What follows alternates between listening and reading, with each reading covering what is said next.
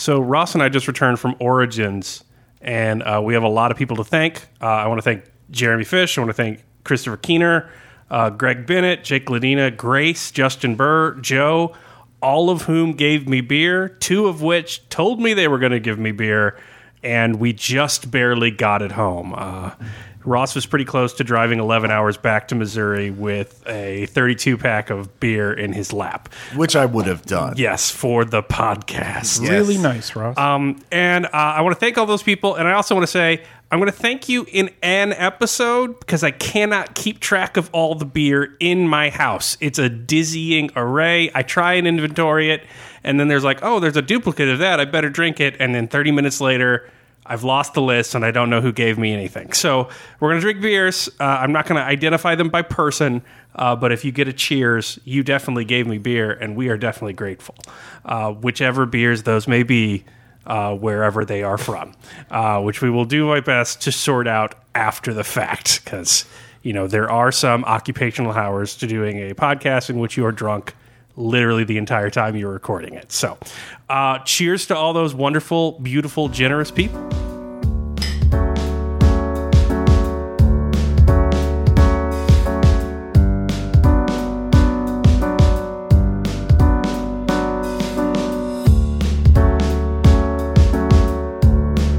Hey everybody, I'm Caleb. I'm Spencer. And this is the Mix 6, where we have 6 beers, have 6 conversations, rate them on a 5-point scale, and occasionally have one guest at a time. Only one. And that guest is Maddie. G'day.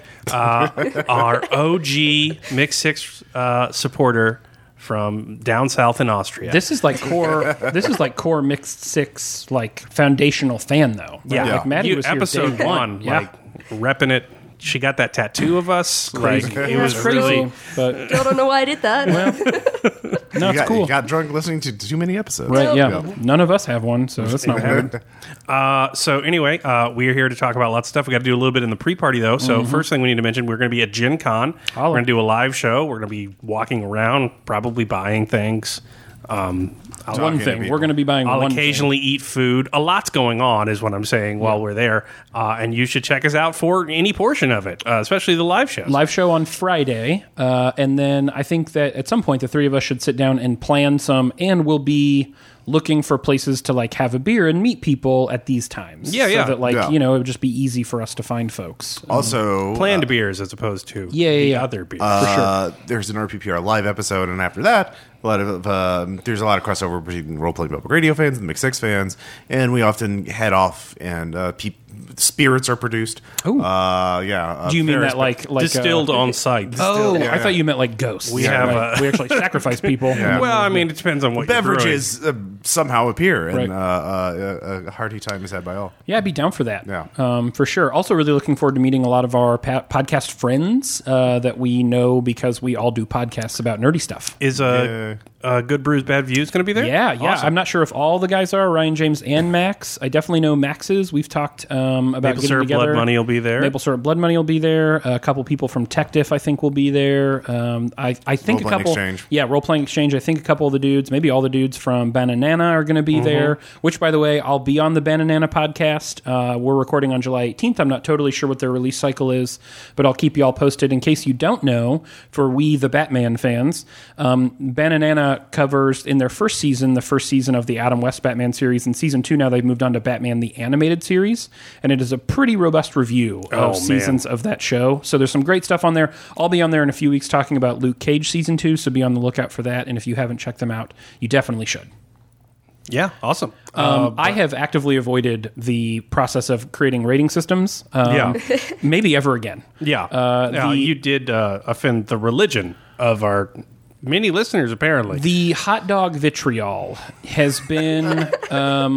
The condiments. Yes, that's right. Yes. That rating system came with a side of holy shit. I've witnessed religious wars that are calmer than the sort of Facebook ire that You have defenders. I mean, it's not entirely one sided. No, definitely. There were some acolytes who came out the woodwork and were like, no, it's cool. I like that some of them admitted that they were saying a thing and then ducking out of the conversation to avoid the backlash for being a defender. Yeah. But I appreciate those of you things Spencer wish he had done. That's right. Yeah. Who stood by my side. But in lieu of creating yet another internet vortex, of crushed tomatoes and/or mustard, and pickled shredded coconut in gym socks. Oh wait, I'm sorry, sauerkraut. Yeah.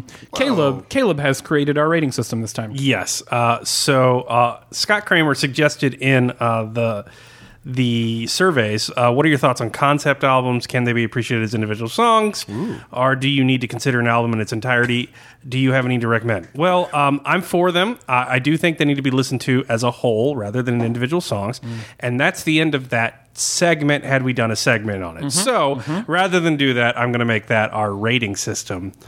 So these are concept albums, and we'll be using those to rate beers. So number one, a beer you do not want to drink again is going to be The Bedlam in Goliath by the Mars Volta. It's when prog rock definitely starts to go downhill. It is 2 hours of incomprehensible wailing nonsense. It's just noise. Yeah, without even track numbers to like you.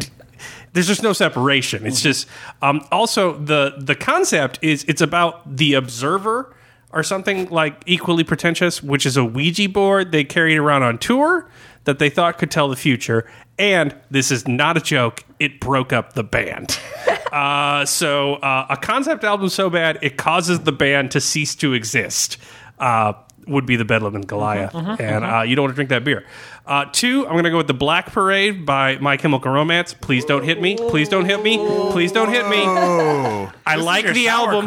I like the album. I like My Chemical Romance. It's too late for a concept album. We don't exist in the world where they can be made anymore. I'm sorry. I'm not going to give you shit for this. I'm hoping the internet will. But can I tell you what surprises me the most about this is that you liked My Chemical Romance. Yeah, I like it and I like the album. It's just that we're in the world of Spotify and iTunes now. That's not how music's consumed anymore. Yeah. The concept album is a dead thing. Listen to American Idiot if you don't believe me. It's less than a 1.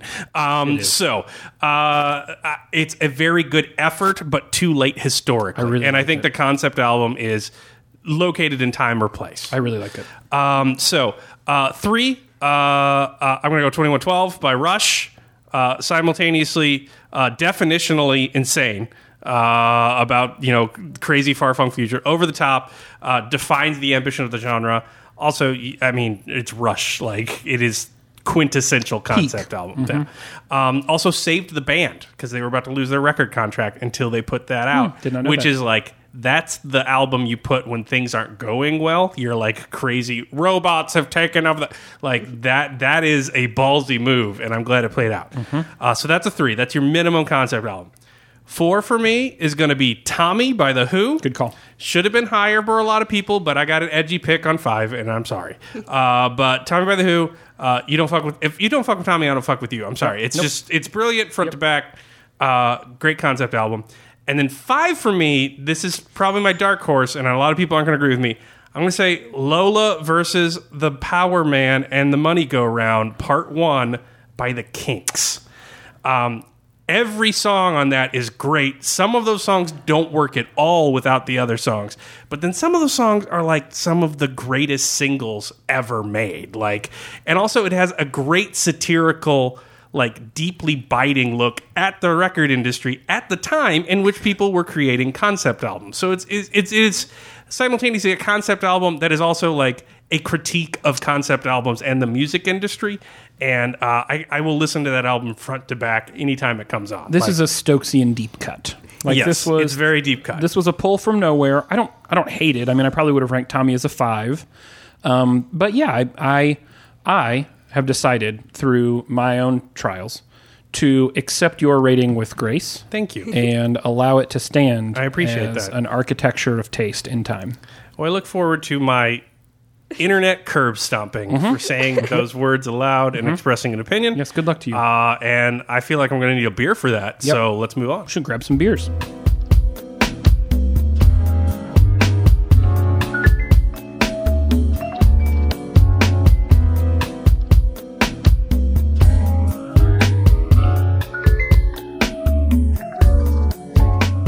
Spencer, what are you drinking? So this is from Elevator Brewing Company. My understanding is this is beer that you received in Ohio. Yes. Which is good. 'Cause From someone. From someone in Ohio. Thank you, someone.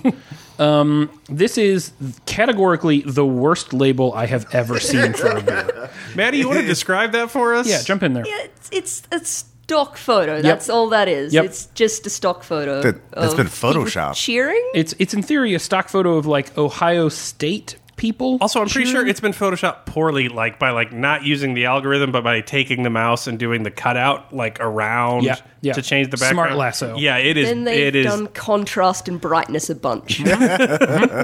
It's the and honestly the name doesn't get better. Bleeding Buckeye Red Ale. So probably Bleeding Buckeye Red Ale. Oh yeah. Oh, okay, there's a comma in there. All Well, right. one would think that as soon as I put the emphasis on the wrong syllable, I realized that couldn't have made any sense. So I've never had this beer, partially because had I seen this beer in a store, I wouldn't have picked it up because of what it looks like. Yeah. So this has not just been a geography thing; this is an aesthetics thing.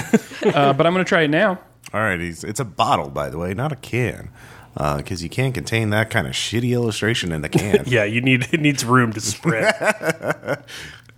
Hey guys, do not judge a book by its cover, or a beer by its bottle. Yeah. That's fucking delicious. Let Like- me try that. That's a For a red ale. For a red You're ale. not crazy about reds. It's hyper fucking drinkable. It is malty to the appropriate amount. It's light, like it's very drinkable on the front end. There's not too much maltiness. It's on almost the like back a end. stout. Yes, there's Yeah. a little bit of stout richness to it. It's a heavy red ale. I think that's probably a Tommy for me. I think that's probably Yeah. a 4. Well, that's really nice. Yeah, but I think that on draft that would Is it probably a be a 5 pinball for wizard? me. Is it that scene where the lady gets covered in beans? Definitely. Yeah. Definitely. All right. No, that's a 5. The beans lady is definitely a 5. Oh, this is a great one with like a meal, like dinner. or Yeah, something. exactly. Like, Yeah, that is this very good. With Steak food and on or a draft, I burger. think would be Yeah. exceptional. So let's talk about your marketing, Elevator. But you're killing the beer game. You need an elevator pitch, elevator. Hey! No, literally, the story is a father and a son who worked they started a brewery in a grain elevator where apparently one of them worked because there's a note about it and then it says, thanks and cheers, Dick, elevator operator. Okay, and it should be a father and a son and a freelance graphic designer that we just hired. And a Getty Images account. To fix everything we've done. Yeah. But yes. Hey, we're into our first segment, which is, as always, dissecting our fun. We talking about games. A little bit different today. Typically, we talk about a game mechanic or a game we've recently played, but we're incorporating a listener suggestion because it just seems so interesting. So Ethan Cordray suggests turn a sport into a board game. No cheating and using an existing sports-themed board game. Must be a real-life sport. That was important. And must be a board game that you would enjoy playing. Extra points for translating the sport's rules into game mechanics as ridiculously as possible.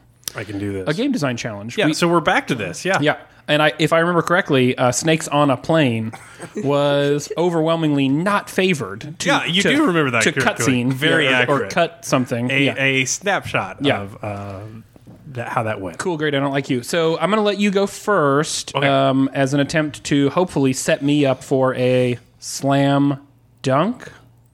So it's going to be an It's a indie. basketball thing that I did. I did a Right. basketball thing. Yeah. Yeah, that's right. Okay, you're Maddie's excited for that one. right. After Very into the basketball. we Yeah. flew her in for her basketball commentary. Welcome. For the last hot takes. All right. Bear with me. Curling. But it's a sports management game. So at Origins, I recently got a game called SEAL Team Flicks, Yep. which taught me all of the joys of a dexterity game if you just fucking load it down with other mechanics besides flicking things. Which I didn't know was possible, but like you can flick different size things, or you can flick them a different number of times, or you can bank them. And so it's like shuffleboard meets chess in a lot of ways. That's awesome. And I'm pretty excited about playing it, but a curling game would be perfect for that kind of thing. So it is essentially a dexterity game. You're flicking, you're trying to get close to the score. It's curling, obviously. Right. But I get it. What size disc do you want to flick? Do you want to have a bank shot be available? Do you want to have a broom on there to bank it off? Do you want to have do you want to have multiple flicks to get it in there or not? Introduce some obstacles. How do you get these sort of power-ups for your curling game? You get it through an intricate and ridiculous sports management sim. Love it. So like maybe if you snag the Molson's endorsement, you can get Chet Perona, the Iceman of Effington, and he has a disc this big, and like you're playing cards and you're doing deals, you're negotiating, there's trades. It's a curling management sim that ultimately boils down to what are you going to flick when the big curling Grand Slam, the bowl, Go with it. the curling bowl. Honestly, you've comes leaned up. into it so hard. Just keep going, man. So basically, it's curling right. in the rule set of the actual dexterity game. What you're actually changing in the rules is what you flick and win Right. to represent this curling mechanic. Right. And the way you're changing that power up is the most ridiculous basketball-esque like sports management game ever devised. Love it. I added condition, Yeah. turn it into a legacy game. You can draft and develop your teams over seasons. Oh God, that would be great. Yeah. Yeah. So like Chet Pirata, the Iceman of Effington, With the big disc. is getting old. Yeah. He's running out. That's right. Maybe you put him up into management. That's Maybe right. he becomes like a star manager. That's right. And now he's a great everyone's- GM and can attract younger Yes, talent like yeah. the Magic Johnson. Yes, exactly. Yeah. No, No, we that's got a really winner great. here. Okay. 2019. You've heard of ducks partying. Okay, so anyways, okay, so mine's a little more on the nose in terms of theme, and I don't know if you've heard, but it's about basketball. So But is it as ridiculous? no, it's absolutely not. I tried to redo basketball as a deck builder. All right. So basketball is a deck builder. Here you go. All right. You've got to build, drafting from a shared card pool, I think, kind of like Dominion, maybe. You've got to build a starting five and a bench. Okay. Some cards are going to represent players or positions. So you could have specifically named players if you wanted, rights, etc. Or you could have positions like center, point guard, shooting forward, all that stuff, shooting guard. Some cards will represent player-specific modifiers, and some cards will represent team-specific modifiers. So you're building a hand that allows you to play cards for players or roles and allows you to play cards to benefit or interact with those players or roles. You with me? Yeah. Okay. So how does scoring work? All right. So basketball typically is about moving the ball up and down the court, right? You score on this end, and then you play defense on that end. So players will take turns on their end of the floor, which is their scoring end, alternating who gets to play offense cards and who gets to play defense cards from turn to turn. So I'll get an offensive turn, you'll get to play defense. You'll get an offensive turn, I'll get to play defense. And we keep track of those to determine how long the game has gone through 4 quarters. At the end of those 4 quarters... So you're building both offensive and defensive hands? That's exactly right. Oh, okay. So check this. On offense, players play cards indicating how they would like to score. So do you want to take a mid-range jump shot for 2? Do you want to try a 3-pointer from beyond the arc? Do you want to dunk the basketball? Okay, lots of different scoring card options. Then you can also play like player or team-specific cards at that point. So let's say, for example, you play functionally an enchantment on your team, right? A team-wide effect that says like your team is +1 to 3-pointers or whatever, or your team is particularly good in the low post. Spinning towels, so it's hard to do a free throw. Right, that's exactly right. Yeah, totally. A debuff, if you will. Or you can add a buff to a specific player. So your guard, your point guard, is also an excellent 3-point shooter for some reason. You know what I mean? So he has extra added opportunities to shoot threes. So you play your cards to determine how you LeBron want to try to James score. gives a bonus to everyone on the team, but then he's gone the next turn. That's exactly. You can only use him he once. instantly goes in the discard. Right. Yeah.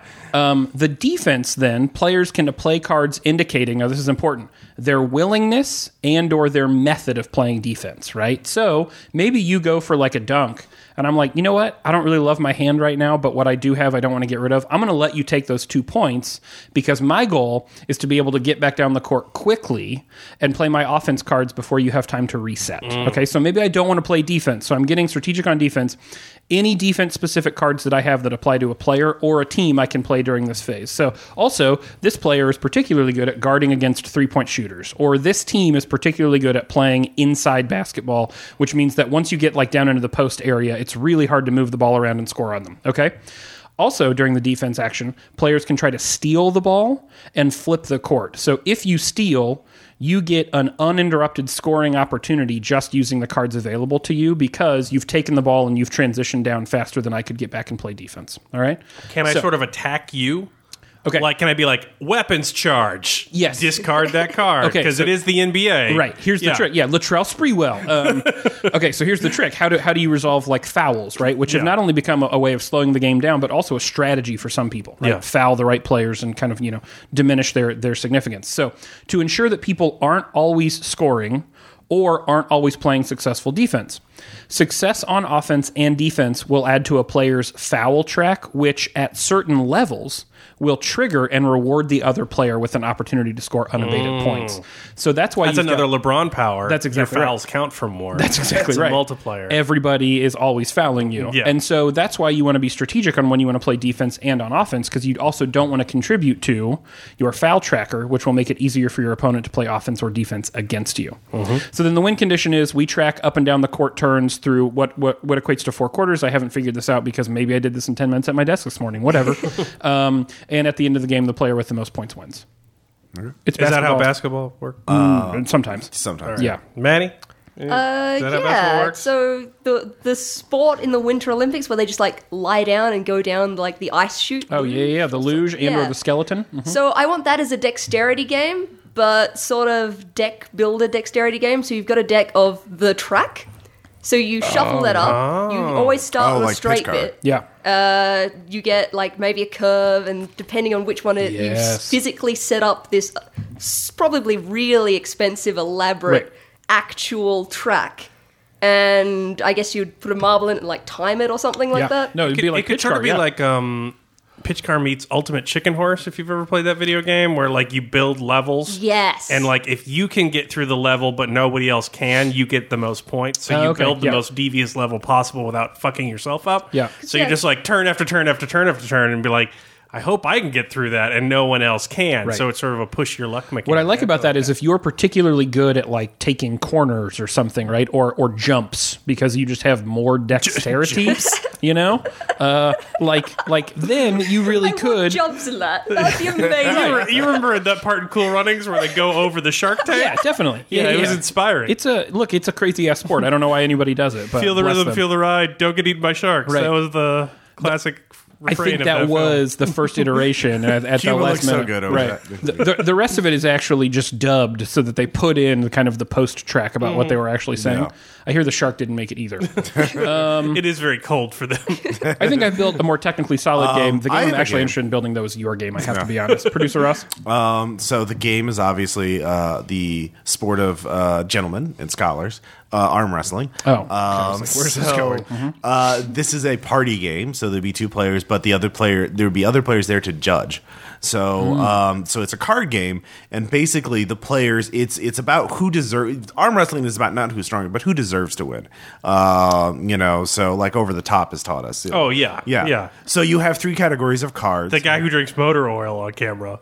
Yeah. He's up there. Yeah. Not as much as the guy With the arm kid. wrestling for So the basically, custody of every his card is a child. prompt that the player has to then respond to, and then the audience judges who is better, and then whoever gets, and then that counts as a point. If you get 3 points over your opponent, then you win. So the categories would be 1, interview questions, like before the before the match, someone would Shit ask talking. a question, and then the player has to be like, like, what do you do prepare, or what is your war cry to intimidate your opponents, and so the player has to do that.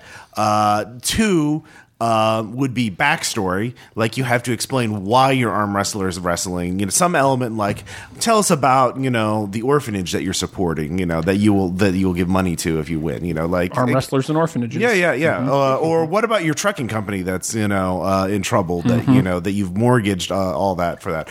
And then the third, of course, is dares, which involves drinking and push-ups, and basically. And so again, it's just for the audience to see who really deserves. So you can to only win. play it at conventions with an audience of people you don't know. Yeah. And so 2 combatants But enter the important and sort of dramatically yeah. verbally arm wrestle for buffs from a crowd of disinterested, decadent judges. Well, there will be tournament rules, and tournament rules, of course, are double elimination. Not single Oh, yeah, elimination, yeah. double Well, yeah, you got to elimination. raise those Obviously. stakes. Yeah, and the deluxe edition comes with hats that you can then turn around to indicate that you're serious. Does that give you like a bonus? Oh yeah, of course. Yeah, Yeah. obviously, So that would be my game. That actually sounds like a pretty good game too. Yeah. Well, we should just make all of these. Yeah.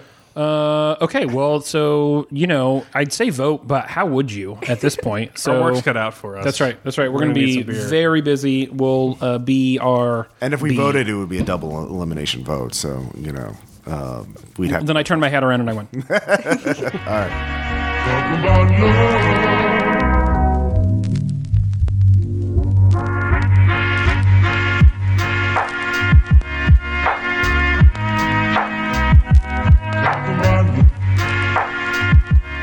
Caleb, you have a beer. I am going to drink Mount Caramels. I'm thinking caramel, man. Carmel?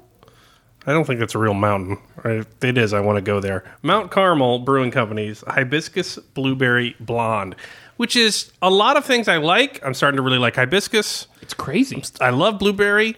I like a blonde. Didn't expect them all together. Yeah, it's a lot. So it's going to be interesting. We will be good to know that the bottle is much better than the stock photo of the last. Every bottle It's got is literally pictures of better. blueberries. Yeah. Well, no, brown note. Remember the one that we drank that oh. had a guy pooping his pants on I it? remember the brown note. In fact, we're about to talk about the brown note. Oh, okay. Yeah. All right. How do we feel about your Mad Lib of things that you like? I mean, it's got a bunch of things I like in it, but I don't feel like it's doing anything super interesting with any of them. So I'm going to say it's a 21-12, which is, a 3, Yeah. obviously. I don't really care for in our blueberry. system. I like blueberry quite a Obviously. bit, but I can't taste the blonde and I can't taste the hibiscus. It just tastes like blueberry. Oh, well, that's which I'm like, hey, blueberry, but it's still That's unfortunate if it gets stranded. failing on promises. Yeah. You get anything in there other than blueberry? No. Hibiscus Yeah. is kind of a delicate flavor, right? Yeah. It is. Yeah. I mean, you got to lean into it. One of the things that I always liked It's about easily was that overpowered. Blush, was that hibiscus? Yeah, but I've had the first batch of blush. Yeah. I thought was poison. Yeah. And disgusting. Yeah. And the second batch was like a hard 5. Yeah. Because it depends on what you do. With I taste the a little bit hibiscus. of the blonde. It honestly just tastes like a really light citrus wheat beer to me, if I'm being totally honest. I get almost none of the Yeah. blueberry except on the back end. Yeah. but nothing offensive. No, I would mean I would. Yeah, I would drink It's another one. drinkable. It's Yeah, definitely a drinkable. 3. That's right. Hey, we're into We Make a Pair, which is quickly becoming at least one of my favorite things that we talk about Yeah. because I like pairing dumb things together. And James Burns has crushed this suggestion. I'm surprised we haven't done this before. Well, I did Control F it because I thought we'd done it before. Yeah, because it but seems so we had obvious, not. but Yeah. we hadn't. So, what beers would you recommend for fantasy races? In particular, elf, orc, dwarf, halfling, and human, to name a few. I think we should just go with that list. Yeah, that's what we're going to do. So, we're going to pair a beer that we've consumed with one of each of these races. Yeah. You want to I start? think we should go by race, though. Yeah, totally. Everyone do their elf. Yeah. All right. So I'm going to start, I guess. With elf? Yeah, elf. Do it. I'm going to go with blush, obviously. Yep. Hibiscus just seems like an elf flavor. No, I'm with you on this. They seem like the kind of folks that would be drinking flowers and shit. Yep. I don't know. I mean, at least you're traditional elves. No, I when I saw this question, my first thought was, and I scoured our beer document again. Thanks to Q for putting that together. It's been helpful for me too as a reference. And I thought, what floral things are on here that make a lot of sense? I ended up not going in that direction though, because I ran across Perennials von Pampelmoose while I was looking at the list, and I thought, there's something about that, right? So it's not just of what ingredients might elves be fond of, but it is also kind of the austerity of the elf, their social prowess. It seems vaguely too German for me. Well, I'm not so I worried. think elves are French. I'm not. Right? I'm not Are worried. elves Yeah. French? No, but here's what. But I think they have the attitude of the French, and so the von Pampelmoose is a higher Oh, brow. okay. Yeah, All right. It's kind of a highbrow workman's. It's kind of got that highbrow. You drink it with your pinky up while you look down on the lower races exactly from right. your Ewok tree city. That's exactly right. Yeah. I felt like it was very in line with the elf socio-cultural aesthetic. Is what I'm saying. Interesting. Yeah. I know I would do the Hatachino Nest, that Japanese white ale that I yeah. had, because it comes from a faraway land. It's very expensive. Maybe it's And- brewed by actual owls Yeah. for the elves. exactly. Yeah. Wow. Yeah. That's a fucking deep cut. Yeah. Yeah. Maddie, you want to jump in here? Oh, I'm not going to be able to do this with Okay. no prep. No, that's fair. That's fair. I will say this. It struck me as I heard Ross start talking there that I think that in future versions of this segment in particular, We Make a Pair, and Humanities Fight, I think that we should only talk as if we are on National Public Radio. So it's just something to consider for future iterations All of right. this and something else. We're on to orcs. See, it's fucking perfect. I'm leaning into this. I got to right work on my Ira Glass voice. yeah, well, that's fine. We got time. Well, you got time. I'm going right now. On to orcs. Caleb, what beer do you think an orc would drink? Well, I think an orc would drink That's a perfect. specialty beer from only comes out once a year. The Dogfish Head 120 minute IPA. Yeah, because it's poison. Yes, I did drink it with Dylan Whitaker, a friend of the show, and it's a 17% piece of gasoline put in a bottle and then other contained in a cardboard box because they want you to keep from drinking it as a safety hazard. Yes. We did not follow the proper directions and did actually consume it, and I am still missing parts of my tongue. This seems like a thing that an orc would drink. I like that both of us had the same idea here, which was orcs would drink poison. They're orcs. Right, and you just found very expensive poison. And if I remember correctly, the 120 minute was the first of 17 beers we tried that afternoon. It's the only one I remember because it's the only one whose pain threshold pierced the drunken fog that overtook my brain later in the night. It was probably one of the 2 or 3 drunkest periods of my entire life. I think it destroyed your sink when we poured it out. It was very bad. My choice is a little bit different, though. This is very hard to do. Like, I'm very enthusiastic. I hate this. Let's stop this. Well, I feel, okay, medium. We'll come out of it naturally. I also thought that an orc might drink poison, and so I scoured our list for what might be the most poisonous thing, and my initial inclination was a still water. But most of the still waters are, frankly, too high class in their approach to being disgusting, like the classique postmodern. I just thought, no orc wants to. Yeah, an orc's not going to drink a distorted farmhouse ale. It's exactly right. They're an orc. You know what they would drink, though? What? Upland Brewing's Champagne Velvet, which to this day is one of, if not the most disgusting beer I've had on this podcast. Yeah. And it could be that it was perspective by incongruity. We just had the Three Floyds Zombie Dust, which is one of the best beers I've ever had in my life. And then I drank what tasted like, I don't remember what I called it, I think a rusty penny. It was a vertiginous plunge into bad God, flavor. you're getting into fucking Lovecraft at this Yeah, I point. know. Like, You had it. Yeah. No. have you ever had a liquid taste fuzzy? Because the Champagne Velvet exactly does. right. It tastes distinctly of velvet, as if you'd actually liquefied and drank it. Yeah. For the orc, I was going in a different direction. Love this. So recently I got to sample a ghost pepper pineapple cream ale. Jesus. I don't like any of those things. Puyallup River Brewing Company from Washington. And I think that, undiluted, is something that would appeal to the orc. Something that burns you, and you can feel it burn all the way through your body. Did it really hurt? It's an intense spiciness that like doesn't stop for like 10 minutes. Yeah. So was the cream helpful or not helpful? Cream. Yeah. It helps a little. We have a couple of ghost pepper beers in Oh, do we? the latest So I think haul. any ghost pepper beer. We're going to learn. Yeah. We're going to learn. So Gonna learn I think today. that, but I think that fits the orc the best. Okay. Yeah. Okay. I love your decision. We're on to dwarves. All right. I almost went with the 120-minute IPA for a dwarf because it seems like something you would drink on a bet. And that seems to be why dwarves are drinking sort of these tests of manhood. But the 120-minute IPA is literal poison, can't be consumed by humans or anything of the, races of light, according to Tolkien. So I reserve that for the orc. So dwarves are going to drink something also very strong, though.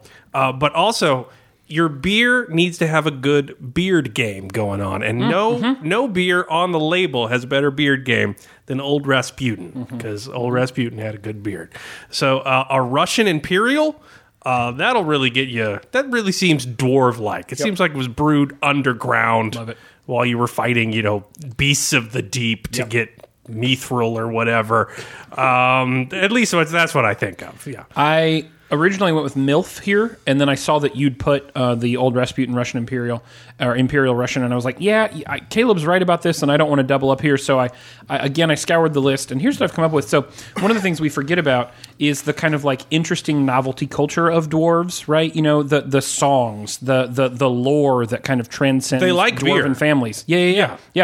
And so I thought, Omagong's Three Philosophers feels like the right kind of lore for a community or a lineage of people who are referential to the past, but also really enjoy communal gatherings. That seems like a beer brewed by someone that's 500 years old named Krieg. Yeah. And they've built like an enormous marble statue That's to right. him. That's right. In some, long Hewn goblin. from the mountain. Yeah, yeah. In your capital city, Yeah. right? You go have a Krieg, the master bluer, yeah.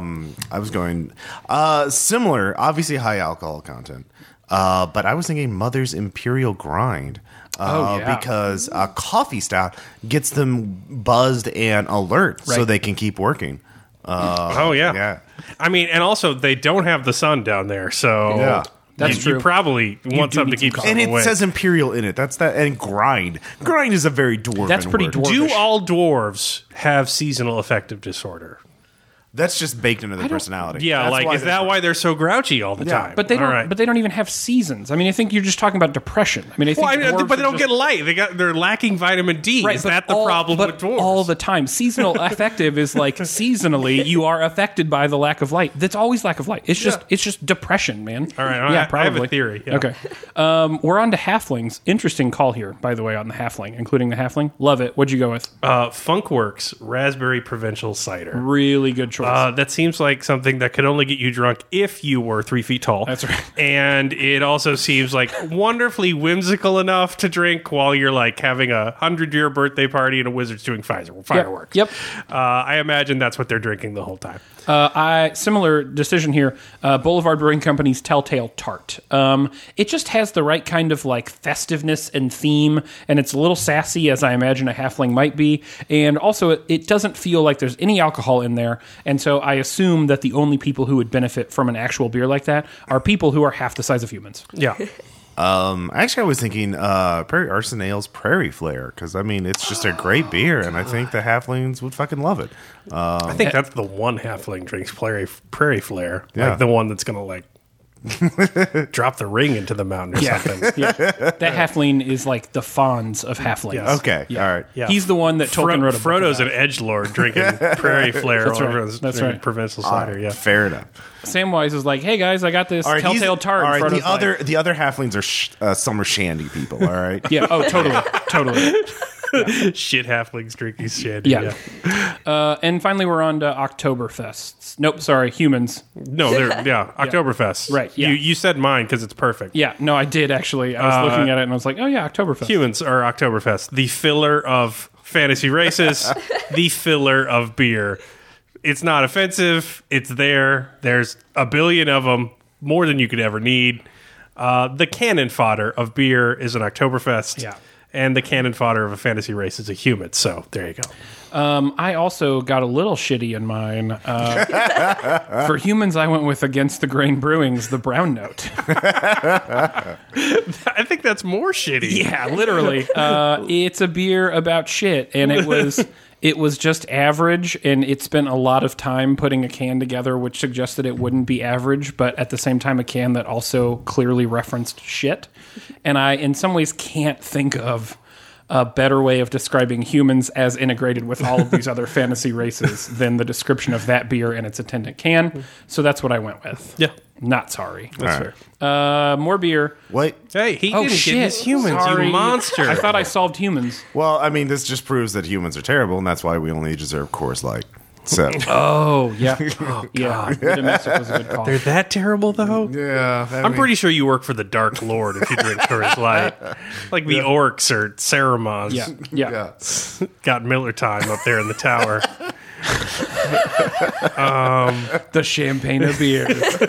Okay, we actually are going to move on to other things now, I promise.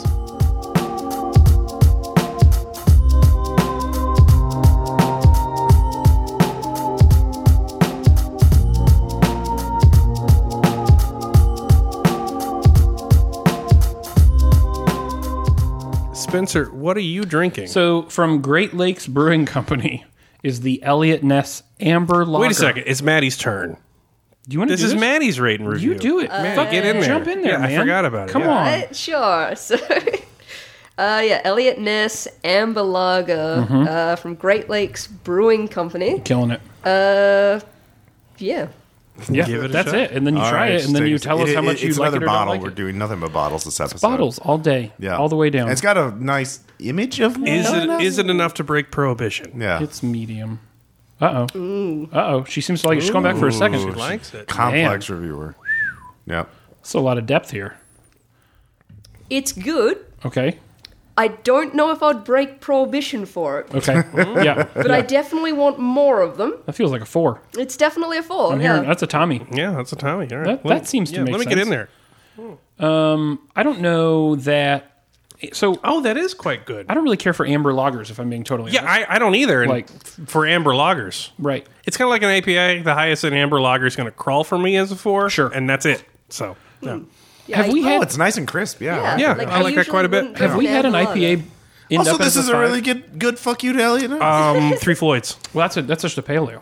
Oh, is this a pale? Yeah. Yeah, I don't know. I don't know that we've had an IPA. I think I before. might have one. I got a 6-pack of something from Ohio, and it might be my favorite IPA now. So it's even a double IPA. Oh wait, that was the one you brought over. Yeah, that Urban Artifact is amazing. Yeah, That's Sour pretty hops, good. yeah. I don't know that that's a 4 for me, but again, that's a function of I don't really care for much in this category of beer.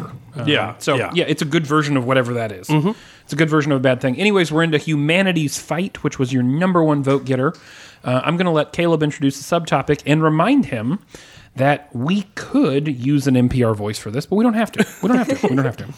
I mean, why do we have to limit ourselves to NPR voice? That's true. You're right. We could do like a morning zoo crew voice, like Oh God, for Humanity's Fight too. yeah, exactly. It would fit perfectly. Give it a shot. Hey, Marxist Kevin said no. I'm not going to do that. Marxist Kevin says there are a pair of light bulb jokes about how many Freudians it takes to change a light bulb. Just one, but the bulb must want to change. And how many Buddhists it takes? None. Change comes from within. I was talking to a fellow who teaches philosophy to prison inmates. Which sounds incredible. Good luck, dude. Yeah. And it set me wondering how much it is possible to change people's thinking and how much you give them the tools to see what happens. So we've already kind of talked about like cognitive dissonance and the difficulty in changing people's mind. But it was a very interesting take, Marxist Kevin. So I'm going to kind of twist it a little bit. So since we've already touched on that, it brings up another good question.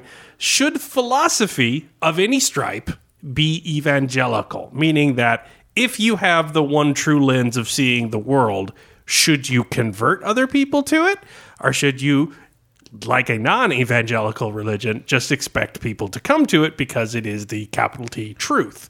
Sort of brought me to that question because the change question in your light bulb metaphor, Kevin, is sort of, well, is that change even desirable? Should I be seeking it? Right. Or will it sort of happen naturally? Let me ask this question before we get going because I want to know what the terms of the discussion are. Are we, for the purposes of this thought experiment, acting as if the you in the you have the one inalienable truth in the universe, are we acting as if that is an actual thing which exists and someone has actually found the secret? I mean, we can. Yeah. But like Marxist Kevin Right. was bringing up, he also included a little jab at me with a Marxist light bulb joke, which I won't share here, Kevin. Right. So it sort of brought me to the mind as like, well, Marx's writings are very much of the opinion, like, aside from writing it and making people aware of the idea, was that it's inevitable. Like, right, it was not evangelical. It's like, this will naturally happen as a result of economic forces. It's only a matter of time. And then you have the alternative to, like, actual Stalinist Maoists, which is very evangelical. And we saw how badly that doesn't work, to the tune of thousands and thousands of dead bodies.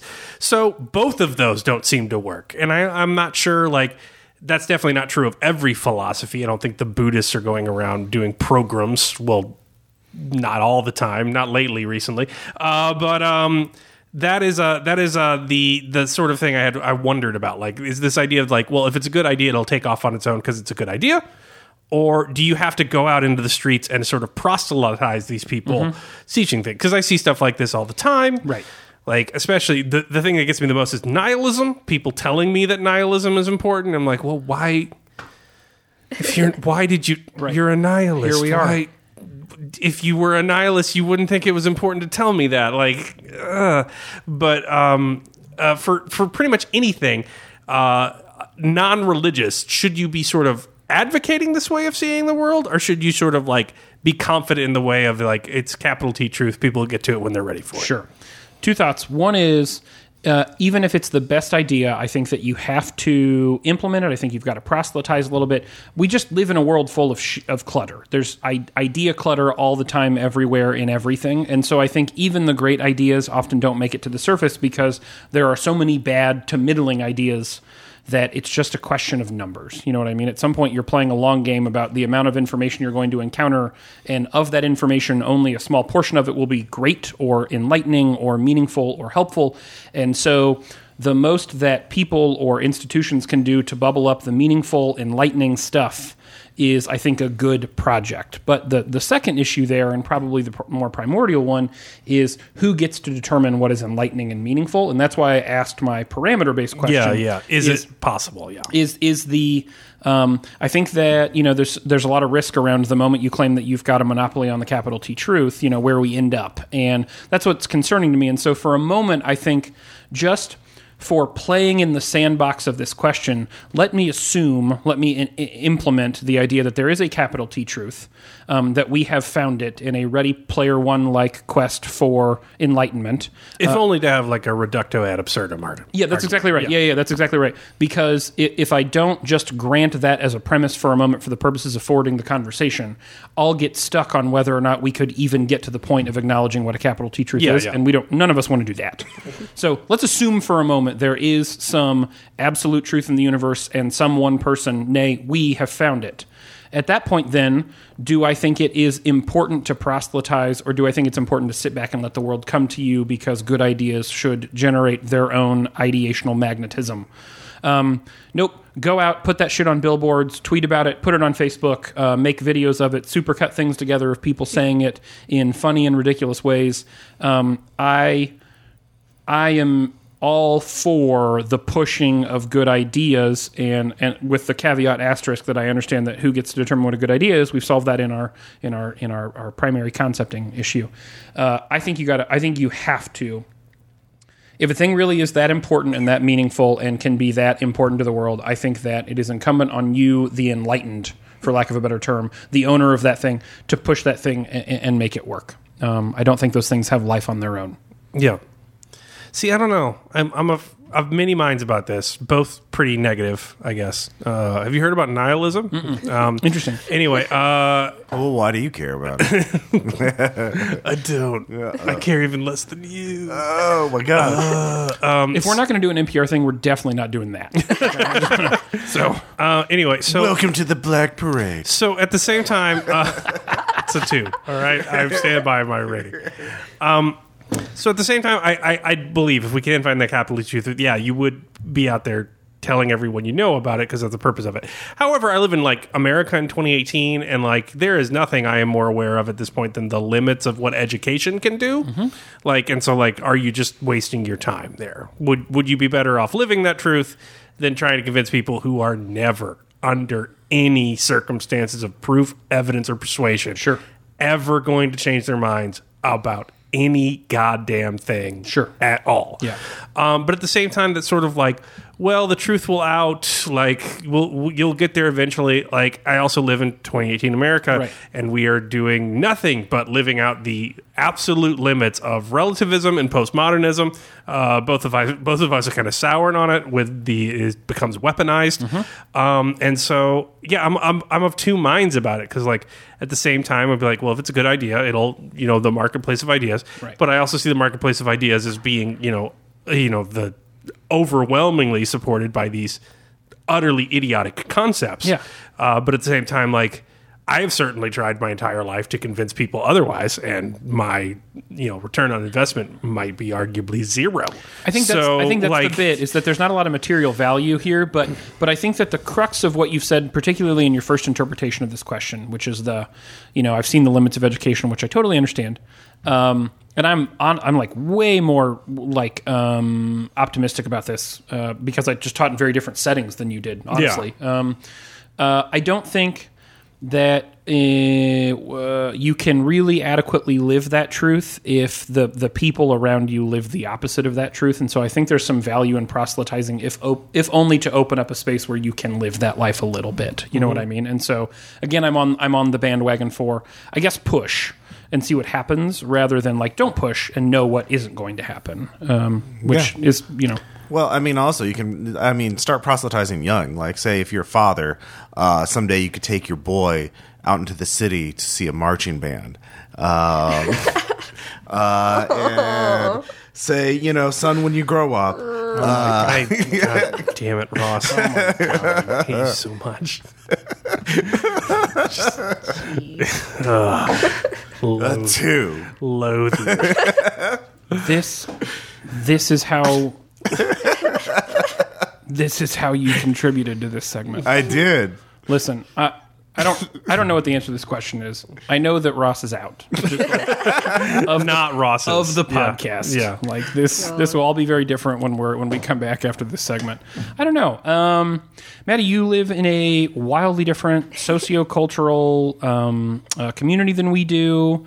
What are your thoughts on this? Like, yay, truth, go push it, or like, whatever, people figure it out. See, like, I reckon if you know the one truth, TM, like, definitely put it out there, but put it out there not in a way of, this is the thing you need to do. Because if you tell me I need to do something, fuck you, I'm going to do the opposite. Yeah. That's how I broke my leg once, but, that's another story. Yeah. But, yeah, if you lead by example, like, that is the one truth, live it, embody it, have it as a part of you. Yeah. People around you will notice it. Yeah, for sure. I've met people in my life that have this kind of thing around them that have done that and inspired me to go, oh, fuck that, that's a great thing to do. But they don't rant about it to people like, you need to be like this. So I think it's just embody it and inspire people that way. Yeah, question of me. Yeah, it's not an either or, but a either or plus a how. Yeah. Yeah, I think the method question that we haven't really got into is important. I get very annoyed by proselytizing, but I don't know that I'm turned off necessarily by the act of proselytize. I think I get turned off by proselytizers. Maybe is the question there. You know what I mean? The people doing it. And so maybe you're right. The like lived, embodied version of that is much more persuasive to me than the definitely the like standing on top of a car screaming it at me. No, I will hate you if you do that. Totally. No, that's a good point. So yeah, I'm for it. Get out there. Say your thing. All right. Live your thing. Live your thing. I think is the bit. Definitely. Well, we're going to need beer to do that. Yeah, So that's living our thing. We'll be right back.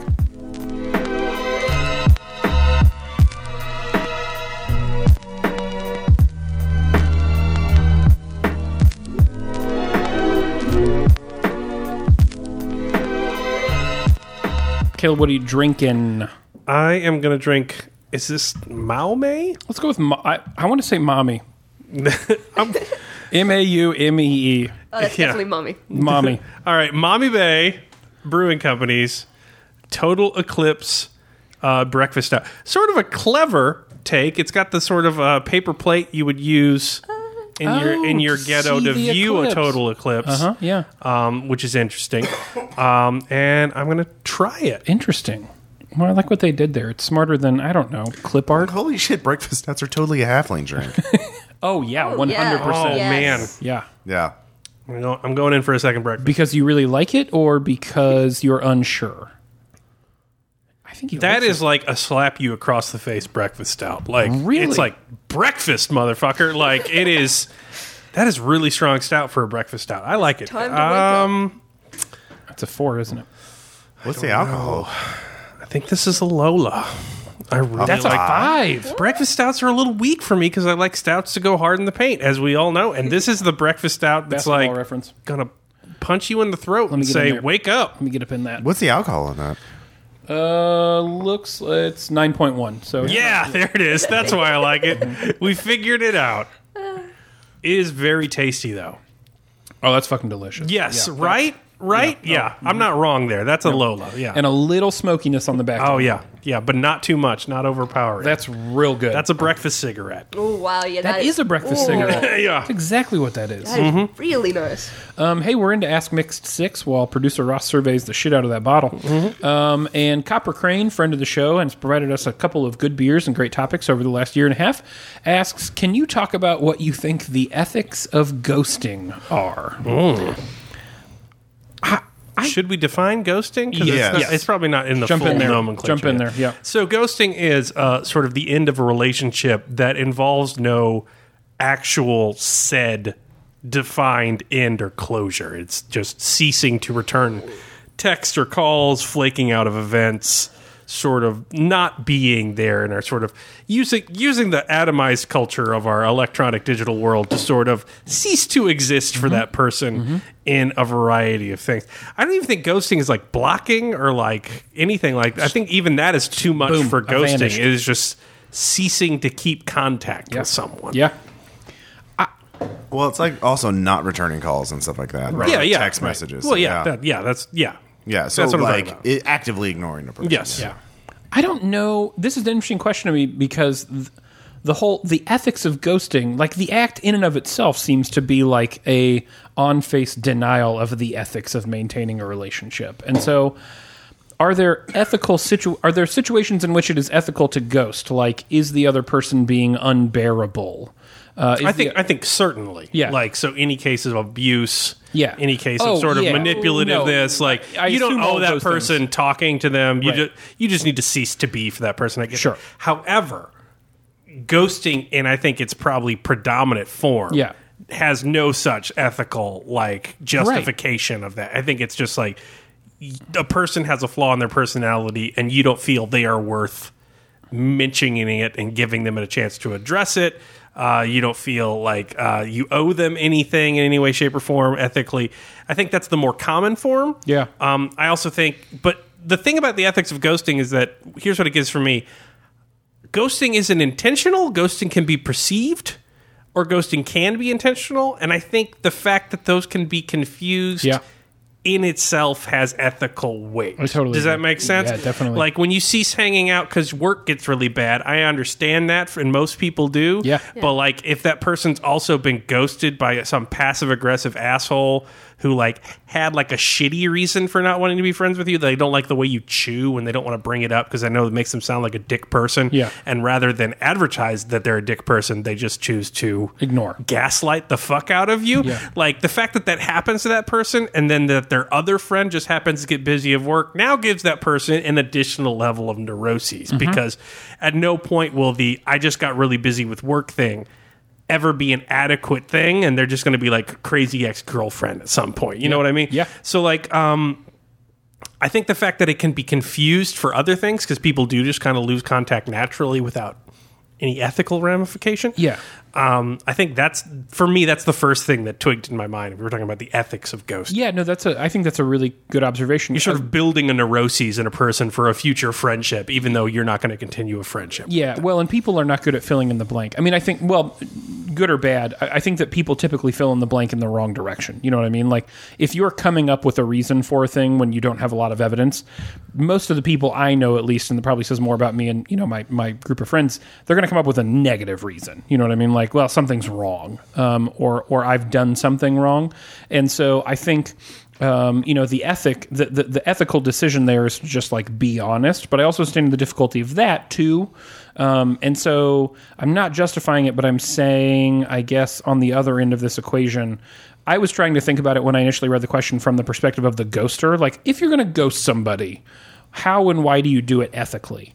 But from your perspective, what are the ramifications of doing it as it becomes an ethical issue? Yeah, much more interesting to me. And I'm honestly not sure. I think from the perspective of the one being ghosted, like, don't ever fucking do it unless there's like a legitimate reason to be ghosted. And then I think we get into that weird, like, well, what's the legitimate reason to ghost somebody? And I don't fucking know. Yeah. I do know that sometimes, like, I, for example, just like lapse on stuff. So like sometimes I get overwhelmed with thing A, like work. So for like a day or two, I won't respond to like Facebook messages, but then I'll go for a few days and I'll respond to Facebook messages like it's my fucking job. And so I think like short-term ghosting, I don't know if that's a thing. I don't know if ghosted suggests. And so that defines like, is it just a lapse and a losing track of like our social circles are larger than they were ever meant to be due to social media? Right. Is it just a matter of like, because that's the other thing, like, I think the ethics change definitively when you're like, I'm going to ghost this guy and ignore them versus I just lost track and didn't know what I was doing. Right. Which I think there's still an ethical ramification is like, you're not important enough to be considered in my life. But I feel like it's less severe than just like, I am actively going to block and delete you from my life. Yeah, totally. So yeah, I think the intention also matters, which it always does in ethics. But right. Yeah, but then how do you measure that? I don't know. Are you a ghoster, Maddie? Have you? Do you ghost peoples?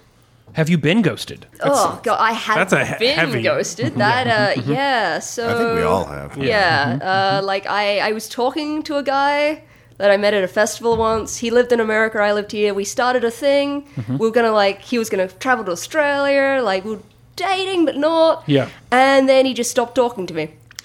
I mean, I think Yeah, it's meeting, fucked up. meeting a guy at a just- festival, by the way, like you know what I mean? Like Yeah. you knew what you were getting into. Like yeah. he was probably a disreputable human from the get-go. I have almost Music is of the devil. semi-ghosted some people. Like, there are people that, like, you know, you go out, like, you meet, you have a great time, Sure. you're, like, already mates, or, like, you connect, and then, like, I've received messages at, like, 11 o'clock or midnight that are like, so Maddie, I just wanted to say that I've got feelings that are, like, more than... And I'm going, I don't want to have to answer this at 11 o'clock at midnight, midnight. but now I've read it, so it's Right. that dilemma of, like, because do you immediately not just saying, oh my god, me too. Right. They know their answer. Yeah, they know where they are. But I don't want to have to let them down in that way, because, like, I'm not a dick. I'm Right. Like, lol, no. Right. But So do you respond, or do you like put it off, and then maybe putting it off becomes kind of like a permanent putting it off? like there's a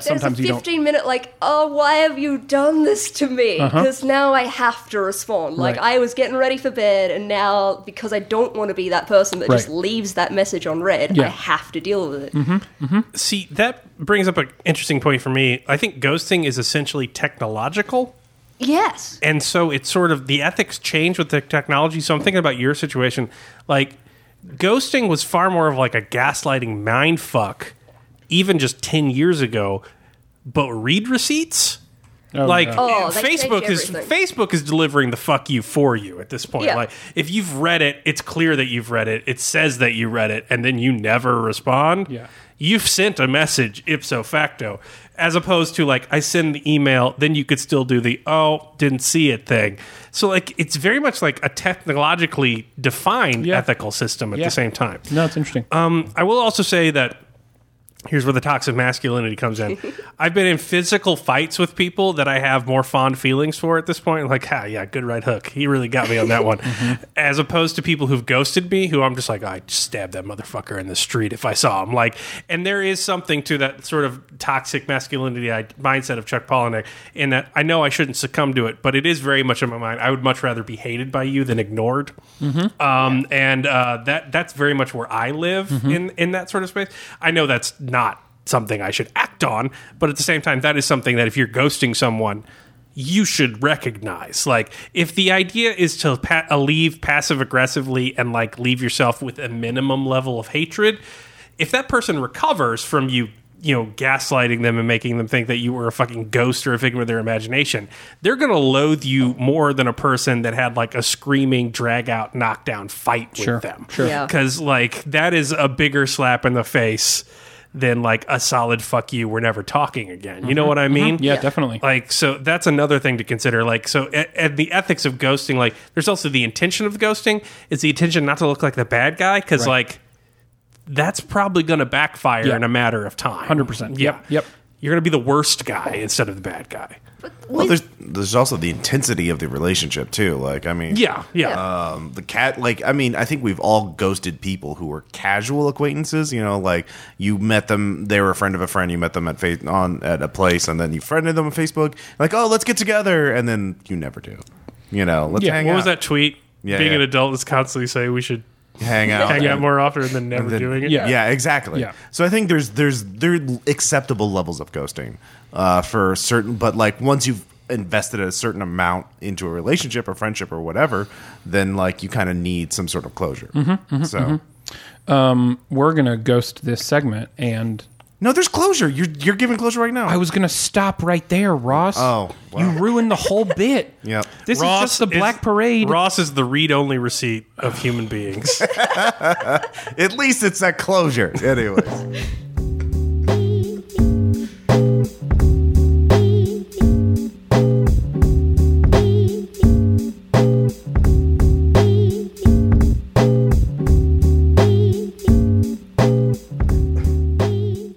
Spencer, what are you drinking? I wish we could include images in this auditory medium. I mean, we can. We just are not going to. We're not going to. Yeah. So this is from the Thirsty Dog Brewing Company. This is the Old Leg Humper Robust Porter. I shit you not, people. It is the picture of a black lab sitting in front of a bunch of women's legs, just looking at them. I think the insinuation here is that the dog would want to be humping those legs. In fact, the caption on the bottom of the bottle is "So many legs, so little time." Wow. We've had some awful sexist craft beers because, craft beers, but this one's making a play. It is actually both a gold medal winner in the World Beer Cup of 2002 and a gold medal winner for most sexist thing we've probably consumed on this podcast. Yes. So, anyways, I've never had this, obviously, but I'm going to go ahead and give it a shot. He is drinking it. The bottle itself still offends me. I'm learning to dislike Spencer more by his proximity to it. He's put it down. Things have gotten better. God, that's disappointing because it's really fucking good. Damn it! Like, that maintain your integrity. Get on there. that might be the best porter I've ever had. What? What? Like, I don't really care for a lot of the smokiness of porters.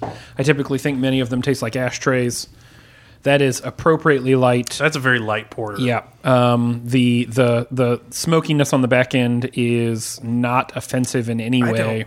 I don't care for it as much as you do. Yeah, that's fine. The back end tastes a little like green beans to me. I don't know why. Man, did I not get green beans? I got green beans off of It's it. really nice. What fucking porters and or green beans? Are you It might not be consuming? doing well with the Mommy Bay Oh, yeah. Total Eclipse, but It's a really drinkable porter. It's a good porter. No, now you've said green beans. I can taste that. yeah, it's Yeah. green beans. It's green What beans is on the happening? I think you're all. What's happening? back. It's got some green beans in there, man. Do you not like It's- green beans? I love green beans. It's really okay. nice though. Like, Yeah. I don't get green beans. It's Like, not beneath a 3 for me by any means. No, it's but probably a 4 for me. it's probably a 4 for you. I don't care for porters. Is the thing as a category of beer. But that is a really. But to be clear, we've never graded cans or bottles. That's just been commentary. Yeah. It's Yeah. always been based on the taste. Yeah. So we've never considered it aesthetically. It's a 1. Hard one. Visual. Might be a 0. Yeah. But yeah. Here we are. Hey, we're into Armchair Director, which was your number 2 vote getter. Yeah, Caleb, jump in there. What are we talking about? So I just wanted to talk about this because I feel like I'm feeling it a lot lately. Ross has brought it up too. Blockbuster fatigue. How do we resist it, and or should we resist it? Because there's a number of movies I should have seen, if only to talk about them on this podcast. Should have seen Solo, haven't. Yeah. Should have seen Upgrade, haven't. Should have seen lots of movies Really wanna see Upgrade. that have big explosive action pieces, and I'm just meh. What about the new Jurassic Park? Oh dear God, no! That was never even. That was never even in the cards. See, okay, that's the thing for me, to parse this as quickly as possible, because I am of the opinion that we shouldn't try to resist it. It is what it is. I think we understand movie cycles. I think the question becomes, what do you actually want to see and not want to see? And I think at the end of the day, that's the core question. So, like, I was probably never going to go see that Jurassic World thing anyways. No, that wasn't on the list, but I would see under normal circumstances Solo. I definitely Oh, wanted to Ant-Man and the Wasp. yeah, I wanted to see that. Don't care at all. I want to see Upgrade. I do not want to see them enough to go to the theater. Well, Upgrade is not a blockbuster by any means. It's a small sci-fi. I know, but it's still But it's we've still been- like it's very I don't action. I don't want that much action. Like Right. I want I really want to go see Hereditary. Sarah has nothing to do with horror movies, so we're trapped. She really wants to go see Can I Be Your Neighbor, the Mr. Rogers document, and I don't want to cry in front of people, so I'm not going to go see that. And so we're sort of trapped in like the things that we would actually go to the theater to see. But there are normally those things we can normally agree on, but we're like, we haven't seen Solo yet, and we're like, yeah. Yeah. And then that's as far as the discussion gets. You So, know, like, I realized one issue I had with Solo that I wasn't really excited by is because it's a fucking origin story movie, and I just like if a movie is an origin story of like some superhero or some sci-fi of any hero, it's like a negative 10% for me just off Really? the bat. Like I just fucking like there are good ones, I like them, but I just as a genre, I do not like origin stories. Interesting. I just show me the hero doing his thing. Like I like Spider-Man: Homecoming, like that. That's great. Question. Yeah. If it's an origin story that comes out after an established film franchise, is that worse for you? Or It's if it's way worse. If it's the first film iteration of that hero and it's an origin story. Established if it's all Establishing, new, right. yeah. If established a movie and then you do an origin story, that's worse. Right, okay. Because I already get the sense of the character. I don't Right. need. But an origin how story he gets his little as thing. the establishment of the franchise still bothers you. I mean, I understand why they have to do that, but like, No, it's kind of like... I guess a film that answers the question why Han Solo is cool was never really needed. Sure. Like, Yeah. I mean... How did he get his name? We get it. Like, Yeah, and for what it's worth, like I didn't really. he pulls off Solo a was fine. vest. Right. You have to be cool to do that. Yeah. I thought Solo was fine. So I'm maybe on the wrong side of my movie watching. I mean, I tenure, also saw The Incredibles 2, which was fucking great. and I liked it, but it was still pretty I fucking loved it. meh compared to me for The Incredibles 1. I go to more. I actively go to the theater more now than I've ever actively gone to the it's the theater in my Alamo, life like, because the Alamo Draft They House. bring you there into a palanquin, and then they serve you grapes. It broke movie theaters. Yeah. You have to go to as many movies at the Alamo while you're here as possible. I fucking love watching Ninja Terminator there, and that's like a zero budget 1980s ninja movie. Right. That's what And they like do. that's better than watching a great movie at a shitty theater. Or any theater not an Alamo at this point. I mean, I'm trying not to be too much of a snob about this. So for me, it's like It's not going well. no, I know. I have rediscovered the act of going to the theater, and so for me, like everything's a blockbuster right now if it looks even minimally interesting. And I'm like, yeah, we absolutely have to. I mean, I've probably seen 10 movies in the last 6 months. I probably hadn't seen 10 films in theaters in the last 20 years. Certainly not since I worked at a theater in high school. Yeah. So I don't know. I mean, I don't think that we need to resist blockbuster fatigue. I mean, I'm interested in the conversation about what it does to the actual production of films. The way it forces indie films to act in a certain way, and the way it forces, kind of big budget superhero longitudinal storytelling that is not interesting over a time. I mean, I'm interested in some of those criticisms, and I think that there's some validity to them. I'm not sure that in the long run, what Marvel has done to the film industry through the MCU is all that good, maybe. I mean, I think we'll look back on this in 30 years and be like, didn't they kind of break like the summer or film release cycles, or how intricate woven stories are told? It's going to be cowboy movies. Yeah. I mean, There's going to be a history right. of periods where, like, the only movies that are notable are either really good cowboy movies, or the few movies that succeeded by not being cowboy. That's exactly right. Well, I mean, like, actually, it's going to be like the 30s to 50s Hollywood. Like, it's, I think that's a really good cowboy read. movies. I mean, just like the sheer 60% of all movies made from that era. I think it's actually higher. I think it was like, and when I was doing the film, like, I think between like the 30s and 40s, it was something like 75 to 80% of every movie made was a Western. Yeah, that feels right. Yeah. And like there were subgenres. You had singing cowboy Westerns. Sure. And you had outright musical Westerns. And then you had the grittier stuff. And But like, yeah, it was just a stupefying number of Westerns. And I think we're in that phase right now. Yeah. I am interested in the conversation. I'm interested in the conversation about like what the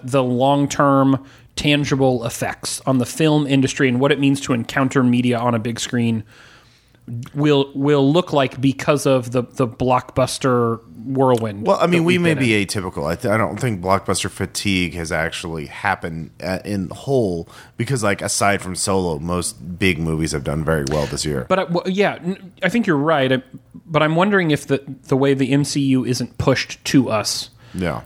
Because they treat everything as a blockbuster, and because they release on 3 and 4 films a year. With 3. They're doing 3. That's right. Yeah. I mean, it has totally changed our idea of blockbusters as seasonal, of blockbusters as not genre-bound, but instead director-bound, for example, or actor or actress-bound. You know what I mean? And it's now canon-bound. Well, I think Marvel's kind of unique because, one, they've established, like, Infinity Wars was like a once-in-a-generation thing because they literally spent 18 films building up to this one thing. And then they've made very intelligent decisions with their other movies, like getting directors like Ryan Coogler to do Black Panther. Yeah. I mean, I think they're making all the right decisions, and they're also marketing their movies very well in the sense, like, I understand what it's about, and like it's interesting to me. Like, I mean, compare that to DC, where the movies are just like shoved out there and like Hot as garbage. a mess, as a mess, and like there's nothing about that intrigues me. So I think Marvel's kind of a unique thing. Like, there's nothing comparable in it. Star Wars isn't even that because that's not the sheer number of movies. Yeah. And like I mean, Star Wars might be hitting the Thor 2 period of the MCU. So like they're way behind the curve in that sense. Yeah. Well, here's where I find myself. I go to movies because I'm like, well, that's an important film, and I want to be able to talk about it on the podcast, and I want to know what other people are talking about. I don't go very often anymore because, like, I want to see that. Like, at most, I'm like, I bet this wouldn't be offensive, and I would like to know what other people are talking about. Really? That's not a good reason to go. It's not a good reason to go. film. No, I only yeah. Yeah, but that's where I'm at now. I think maybe I've realized that, and that's the problem. But no, that's not a problem. That's actually what you should be doing. What everyone should be doing. Like I saw Hereditary and Upgrade because I really wanted to see those. Really movies. want to see Upgrade. I mean, like Quiet Place, I in Annihilation, I did see. So like, I do want to see Upgrade, but like. I didn't go to the theater for it. Right. Yeah, I that's did. The thing. I made time because it's like I fucking love Upgrade. The last year, the only movie I've gone to see is The Quiet Place because it intrigued me. It looked cool. Mm-hmm. Yeah, I went to The Quiet Place. Yeah, we saw that too. Yeah. Yeah, that was close to me, and that was just bad timing on my part. I definitely get while I'm open to seeing movies in theaters again, which is great. There is like a condition, a silent condition that exists for me, which is, do I need to see this movie in a theater? Right. So like Brandy's really wanted to see Ocean's 8, and it's like I'm not opposed to it. That's another one. Yeah, I love Ocean's movies. Right. I mean, they But got for 2 out of Ocean's 3. 12, yeah. They got 2 out of 3. But I would love to see a Ginger Stopped one. And the cast looks amazing. But I'm not. I haven't gone. But what it is for me, it's like I need to go. if I'm going to go to the theater, right? Because while I've really been enjoying going, it is kind of a costly event, especially if you go to the Alamo, because you're then ordering food and all this other stuff. Also, people are quiet, which is really important. Which is fucking great. Because like I've read I started reading online discussions about Hereditary because Hereditary is the kind of movie that people argue about all the time once I've seen because what the fuck happened? Is this theory right? Is this theory right? Blah, blah, blah. But like then a lot of people reported like, oh, people started laughing at this scary part. They started doing this and shit like that. And like that doesn't happen at the Alamo. No, exactly. Oh yeah, The Quiet Place at like a Friday night teenagers getting out of school showing would be fucking awful. It was a movie which relies entirely upon silence to freak people out. Yeah, I saw my mum during The Quiet Place because I went to see it with her.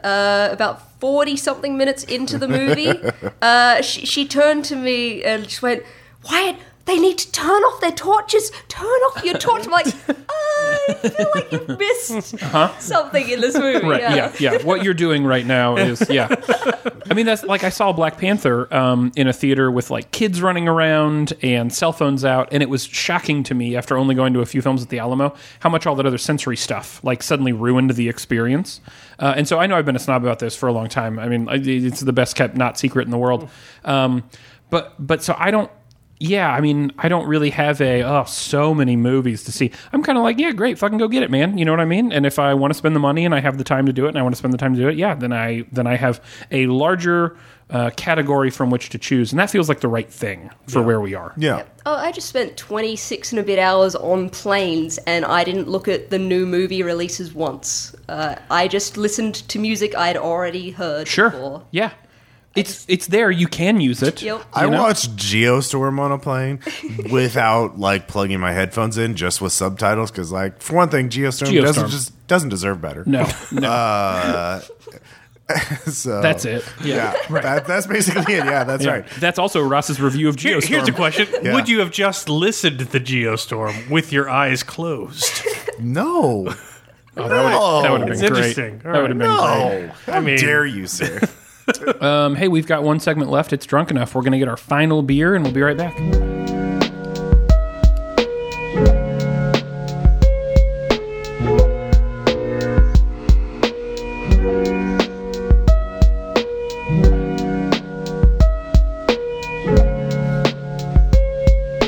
Hey, Maddie, what are you drinking? I am going to be drinking the Brew Kettle Production Works Kitka. Kitka? Yeah, there we go. Yeah, coconut We're great at chocolate pronouncing things. milk stout. It's a milk stout. I like that you don't call yourself a brewing company, Brew Kettle. We are Production Works. Kitka. That was the name that Catwoman used in the 1960 whatever Adam West Batman movie. She was Miss Kitka. I remember that now. What? I don't know, man. You do remember some that. things just stick out.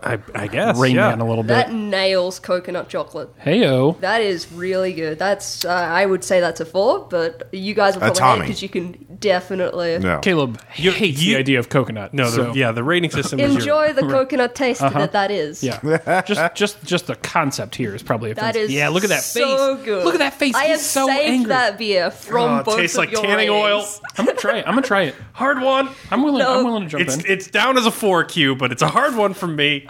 I'm mentioning a dissenting opinion. I'm like RGB up in this bitch. Ooh. Right? Dissenting opinion. If you like coconut, definitely get Christ. this beer. If you fucking hate coconut, stay the fuck away. Oh, God. Yep.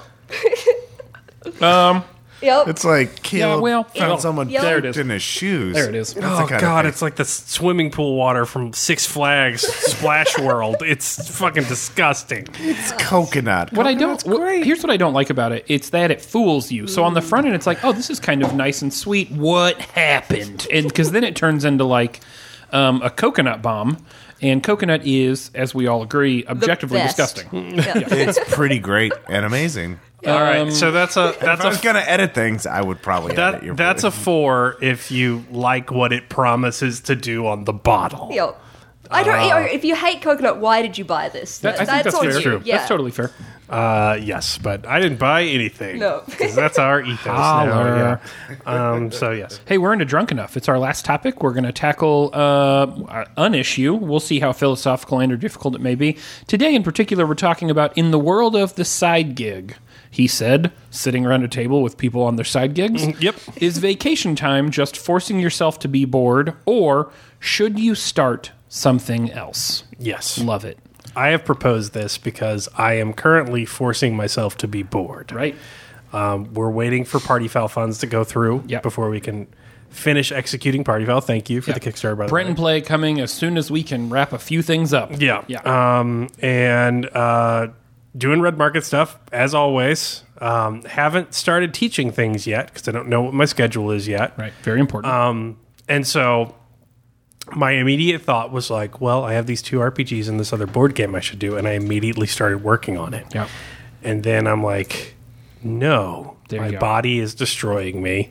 I'm dying inside from doing all this shit. There you go. I shouldn't do anything. But I have no answer after I shouldn't do anything for what I do next. Yep. So I'm watching a lot of TV I don't like. Yep. I'm playing a lot of video games I don't really particularly care for. Destiny 2 is what he means. Yes. And I'm doing things that are actively boring me. Like, Okay. I'm reading a few good books, which I feel like is like at least It's enriching. productive and Yeah. enriching. Yeah. But most of the time, I'm just like forcing myself to do nothing. Yeah. I'm actually trying to lose some weight because, God knows I'm not good at that in general. And my lifestyle is certainly not supportive of that anytime but the summer. I've given up caffeine and Jesus. done stuff like that. I don't want to know you. And I've sort of like made up well, if I get to this weight, I can start doing shit again, Right. rather than like spending my every weekend moding right it for like 4 projects. Yeah. And I don't know what Gen Con's going to do, but I'm spending July just like actively not keeping myself engaged. Yeah. I suppose I'm entertained, Yeah. but like, I mean, I went to But a are you miniatures fulfilled? I went to a miniatures painting night. I painted a goblin. Yeah. I just went over And there. you did a good job. Well, thank you for that. But like the things I want to do was not like paint a goblin. It was just like, that'll kill some time and it won't be like another obligation I have later on. Yeah. Because like all of my hobbies have been monetized. So I'm like, don't do your hobbies. Right. Well, quit monetizing your just, hobbies. Yeah, just consume things. Yeah. And don't do that. But Just paint a fucking goblin. and I did. And you liked it. I did enjoy it. Yeah. Sarah's getting super into painting miniatures, by the way. I saw one the other day on Instagram that looked fucking great. She's Amazing. she's crazy good at it. Sarah is super craftsy though. Yeah. She probably wouldn't immediately admit it, but like Sarah has got some craft game. Yeah. So this is really timely for me for 2 reasons. One is, so I'm like always kind of like wondering what weird thing I'm going to get into next. And so the thing that I just got out of that was weird was veganing, which is to say I wasn't a vegan, but I was leasing the vegan lifestyle for a hot minute because I wanted to see what it seemed was like you were sort of like, I don't know what to do. No. I didn't want to start a jigsaw puzzle, so I'm going to do this. That's Like, literally. I was just generally curious what it would be like to be a vegan, and so I did it for 3 weeks. I clearly didn't do it right because I felt awful for 3 weeks. I don't think I supplemented enough, but part of it is like I just get bored, right? And like I don't think there's any there's definitely a correlation between the Kickstarter ended and then I was like, I think I'm going to try to be a vegan, and the Kickstarter ended and I was like, I think I might try to start teaching an online class. I need to toil with things. I need to have something going on in the background all of the time. Because I'm not good at being bored, and when I'm bored, I feel like I'm wasting time, or I'm not being useful, or I should be doing something. See, Yes. that's exactly where I'm at, right? But like, I've done it long enough that I realize that every time I fucking do that, I end up creating a new responsibility for myself. That's right. And so now I'm like, well, I don't need more of that right now. Right. So I guess I'm going to rewatch every season of Community, which has been great. And that's what I've been, which has been fucking great. Death marching through like every. I got through season 4 in like 2 days, and season 4 is fucking terrible. Like, just gets so weird, and it's like, well, am I just doing the same thing I would do anyway with doing something productive? Like, because like I'm not half-assing it. I fucking watch Community like it's a job, right? Like, that doesn't seem like most people's idea of a vacation. Nope. So here's what I've done. My new thing is, if I'm going to make myself do stuff in the free time, because the reality is, like, I know that there's probably a lot of people who are like, you should just be at peace sitting, or like not worrying about what you should be doing. And I totally agree with you. I should. I also know after 32 years, I don't have whatever that is in me. Yeah. And the more I fight that, and the more I sit and I'm just like, just be cool with sitting, or like not worrying about what you should be doing. I worry about what I should be doing, and I get really fucking depressed. Yeah. So my new thing is, if I find myself, so I've given myself a task-based exercise endeavor that I think will solve this problem for me. So here it is. This is pretty great. Okay. It's called The X Miles. So all of The X Files is on Hulu. So I've set up a viewing station in front of my treadmill, and I'm going to watch season 1 of The X Files, but I can only watch it while I'm on my treadmill. You're like a hamster. Yeah. So I've already done the first episode. So X Miles S1 E1 down, and this is going to be my thing. Like, now that I don't have the Kickstarter to anxiously fret over all seconds of every day, and my immediate follow up to the Kickstarter was, well, maybe I should teach another class. And then I thought, if you feel the same way in a month, you can go teach a class. And we're almost a month later, and I don't feel that way. So glad I waited. Then find another way to use that energy. And so for me, back to kind of the core of the issue here, is vacation time just forcing yourself to be bored? For me, it's not forcing myself to be bored. It's forcing myself to not worry about the monetization aspect of how I'm solving my boredom. And that really is the trick, because we really have monetized the shit we're interested in. Yeah, but that's the thing. Like, the things I do is like writing. I'm going to try and publish it. Game design. I'm going to kickstart that shit. Right. Like, I know me. Like, I know that's what I'm going to do. Like, and so like I could take up a new hobby, and I painted a miniature. Like, God knows what I'm doing over there. One miniature is not a hobby, Caleb. I mean, like, but like, yeah, gateway. that's the thing. But Sarah does this thing where she'll take up one new random hobby, like every summer, like that she doesn't have to work. Like, one day she learned to, well, actually over the course of a week, but now she can solve a Rubik's Cube in under 2 minutes. Because that was just a summer. She just solves a Rubik's Cube now. Then she learned cross stitch. She can cross stitch you whatever the fuck you want. Now it's like Minnie's painting, and it's like, well, she's going to knock it out of the park after her third one or something. Say, like, her character sheet has won in literally every skill ever.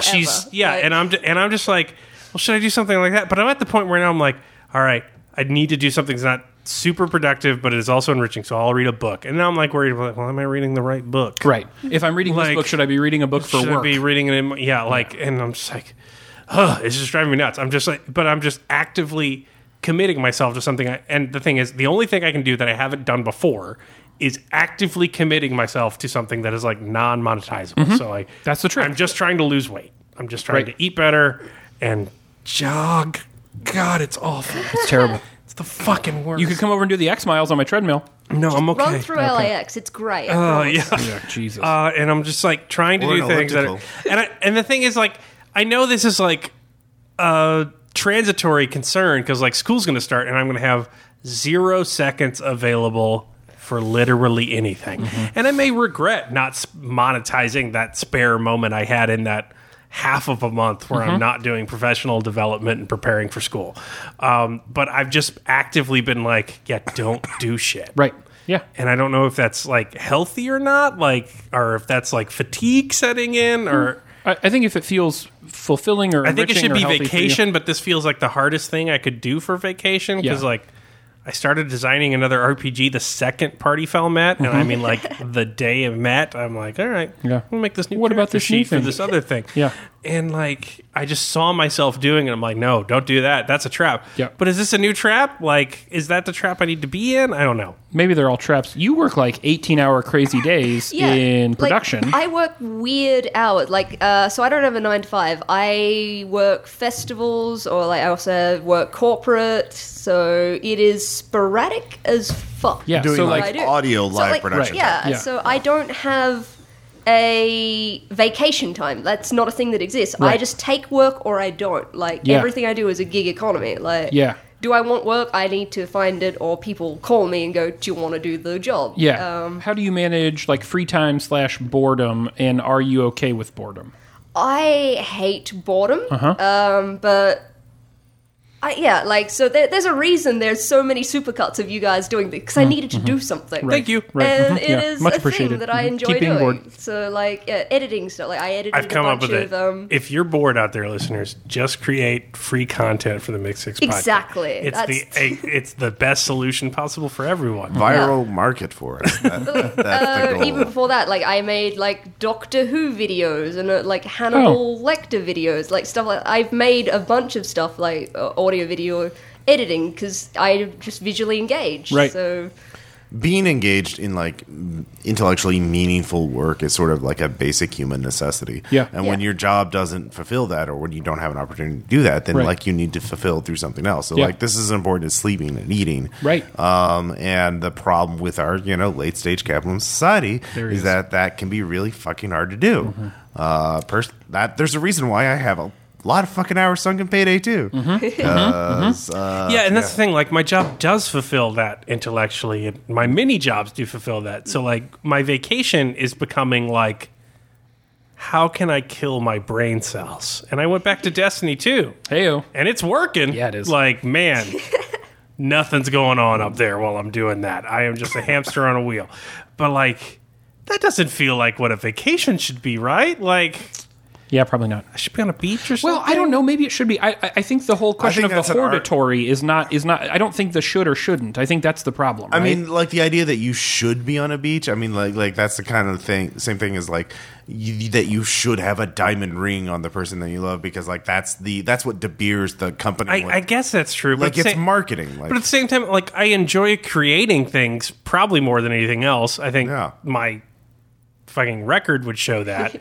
And I'm actively avoiding doing that thing I would enjoy the most, because I'm not like, well, it's just going to be more fucking shipping at the end. Like, I don't want more of that. I'm just like making a date with the devil there. Like, and I don't know if that's a healthy. and you in your mind, you can't not create and not then automatically say this thing's getting kickstarted. Like, there's no middle ground there for you, which is like, what if I just wrote the rules to a game today, and then maybe we played it and maybe we didn't. Caleb, Yeah, I like don't know. this is a good problem to have in the sense that most people, a lot of people, their solution is to fucking get hooked on opioids. So like you know, Wouldn't like be bored. Right. yeah, you wouldn't be bored Right. ever again. Anybody have any opioids? No, Caleb. Nobody at No. the. Yeah, let's go no, through no. customs, You missed the point there, man. All right. Well, nobody has any, so. Yeah, I don't know. It feels like you're doing it wrong only because you spent 10 minutes now telling me all the ways you think you also could be doing it differently. Yeah. So I feel like you talked yourself into it. Okay, thanks. I don't know, man. It feels like what you're describing sounds like a good day, but then you're telling It me is like, a good day. Like, then- that's the thing. I feel it's also another thing. It's like you feel sort of like bad about it. Like, you're not. Because of late stage capitalism, our society is built on making people feel I guilty. enjoyed the time I spent today, but I got nothing of worth, Yeah. monetary worth Fucking out of it. Protestant work Yeah, ethic. Yeah. Coming to stab us in the face. Not even the back. Just I think it's also the teacher thing. Like, you have the summer off, and then everyone thinks you're just like lazing about. And now Protestant work ethic. And now I actually Protestant am work sort of ethic. lazing about, unlike I will June, in beat which you in I the face with Protestant traveled work the ethic. country Right. like fucking Willie Loman on his last legs, hawking party foul, driving 12-hour stunts in every direction to promote this game. Like, but now I'm sort of like loafing, and intentionally so. And Loaf. it sort of like itches. Loaf. Like, loaf, in a weird loaf for a way. bit until you can't until you don't want to loaf anymore, and then don't loaf. Unloaf yourself. You can't know what it's like to be productive until you loaf. Ooh, So I should achieve the zen of loafing. there it is. And Yeah. do as little as possible. How can you know, light if you don't know dark? I have been be- taking a copious number of naps. Bingo. I'm not sorry about that. Don't be. No. You many need naps. more. If anyone needs more naps, it's you. I napped twice today. Wow. That's Great. awesome. Fucking nap. Be a radical loafer, man. Yeah. Hey, if you've been listening to this, thanks so much for all of your support. If you're a patron, thanks for your monetary actual support. And if you're not a patron, thanks for spending time with us. Thanks for telling your friends and family and loved ones and not loved ones and people you don't like about us, unless they're awful. We appreciate. them, it's If you fine. need something to do with your time, fucking. That's right. Make more Help, mixed help. six stuff. Yeah. It's working for us. Thanks so much for everything that you do. If you aren't checking us out on Twitter, check us out at The Mixed Six. I don't know. Some beer. Find us on Facebook, The Mixed Six. We've got a page and a group. You can also check us out on YouTube, where Maddie and David N. have done some great videos in their free time of things that we've said or done, or even these like wonderful illustrations of us that look better than the human versions. Hey, don't forget you can send us things. Check out our Facebook page. Under the About section, you can find the address to our P.O. Box where you can send us stuff to play and or try. No homebrews, please. And you can also check out our great beer list curated by Q at Buck's Belly. Thanks so much for all of your help. We are super happy that Maddie's in town. We're going to do a couple episodes with Maddie while she's here. And then we, collectively as a group, and a bunch of other people who will be there also, will see, hopefully, a lot of you at Gen Con in a few short weeks in Indianapolis. And we're doing a live show on Friday. We're going to do some meetup stuff here and there. And we're happy to talk beers and board games and play things and drink things. It should be a great time. Once again, thanks so much for listening. This has been the Mix 6 Podcast. I'm Spencer. Take a nap, everybody. I'm Caleb. We'll talk to you later.